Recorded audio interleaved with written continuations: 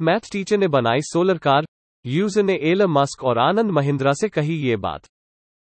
भारत को कई बार लोग मजाकिया लहजे में जुगाड़ टेक्नोलॉजी वाला देश भी कहते हैं। ये ऐसे ही नहीं कहा जाता, बल्कि यहाँ के लोगों ने अपनी जुगाड़ टेक्नोलॉजी से ऐसे कई बड़े कारनामे या आविष्कार भी किए हैं जो अपने आप में बहुत अनोखे रहे हैं। इस जुगाड़ के जरिए महंगे और खर्चीले काम को कई बार बहुत कम कीमत में ही लोग कर लेते हैं।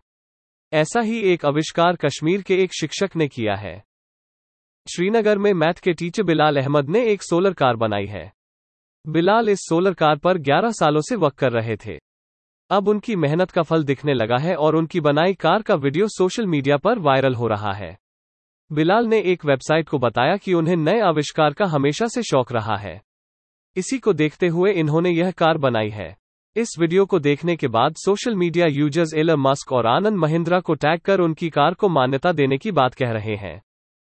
बिलाल की बनाई सोलर कार का वीडियो देखने के बाद लोग उनकी तारीफों के पुल बांध रहे हैं।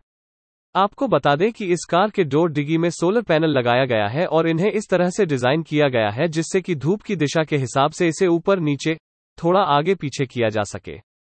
इससे सोलर पैनल लगातार पावर बनाता रहेगा। बिलाल ने सोलर कार वाले इनोवेशन को पेटेंट करा लिया है। बिलाल को अब सस्ती लिथियम बैटरी की तलाश, जो कार की ड्राइविंग रेंज को बढ़ाने का कार्य कर सके। हमारे पॉडकास्ट चैनल से जुड़े रहने के लिए धन्यवाद। आप हमारी वेबसाइट thinkwithniche.in पर अन्य श्रेणियों जैसे व्यापार, सफलता, मनोरंजन, स्टार्टअप, सिनर्जी, स्थिरता, समाचार और उद्यमिता से जुड़े पोस्ट पढ़ भी सकते हैं।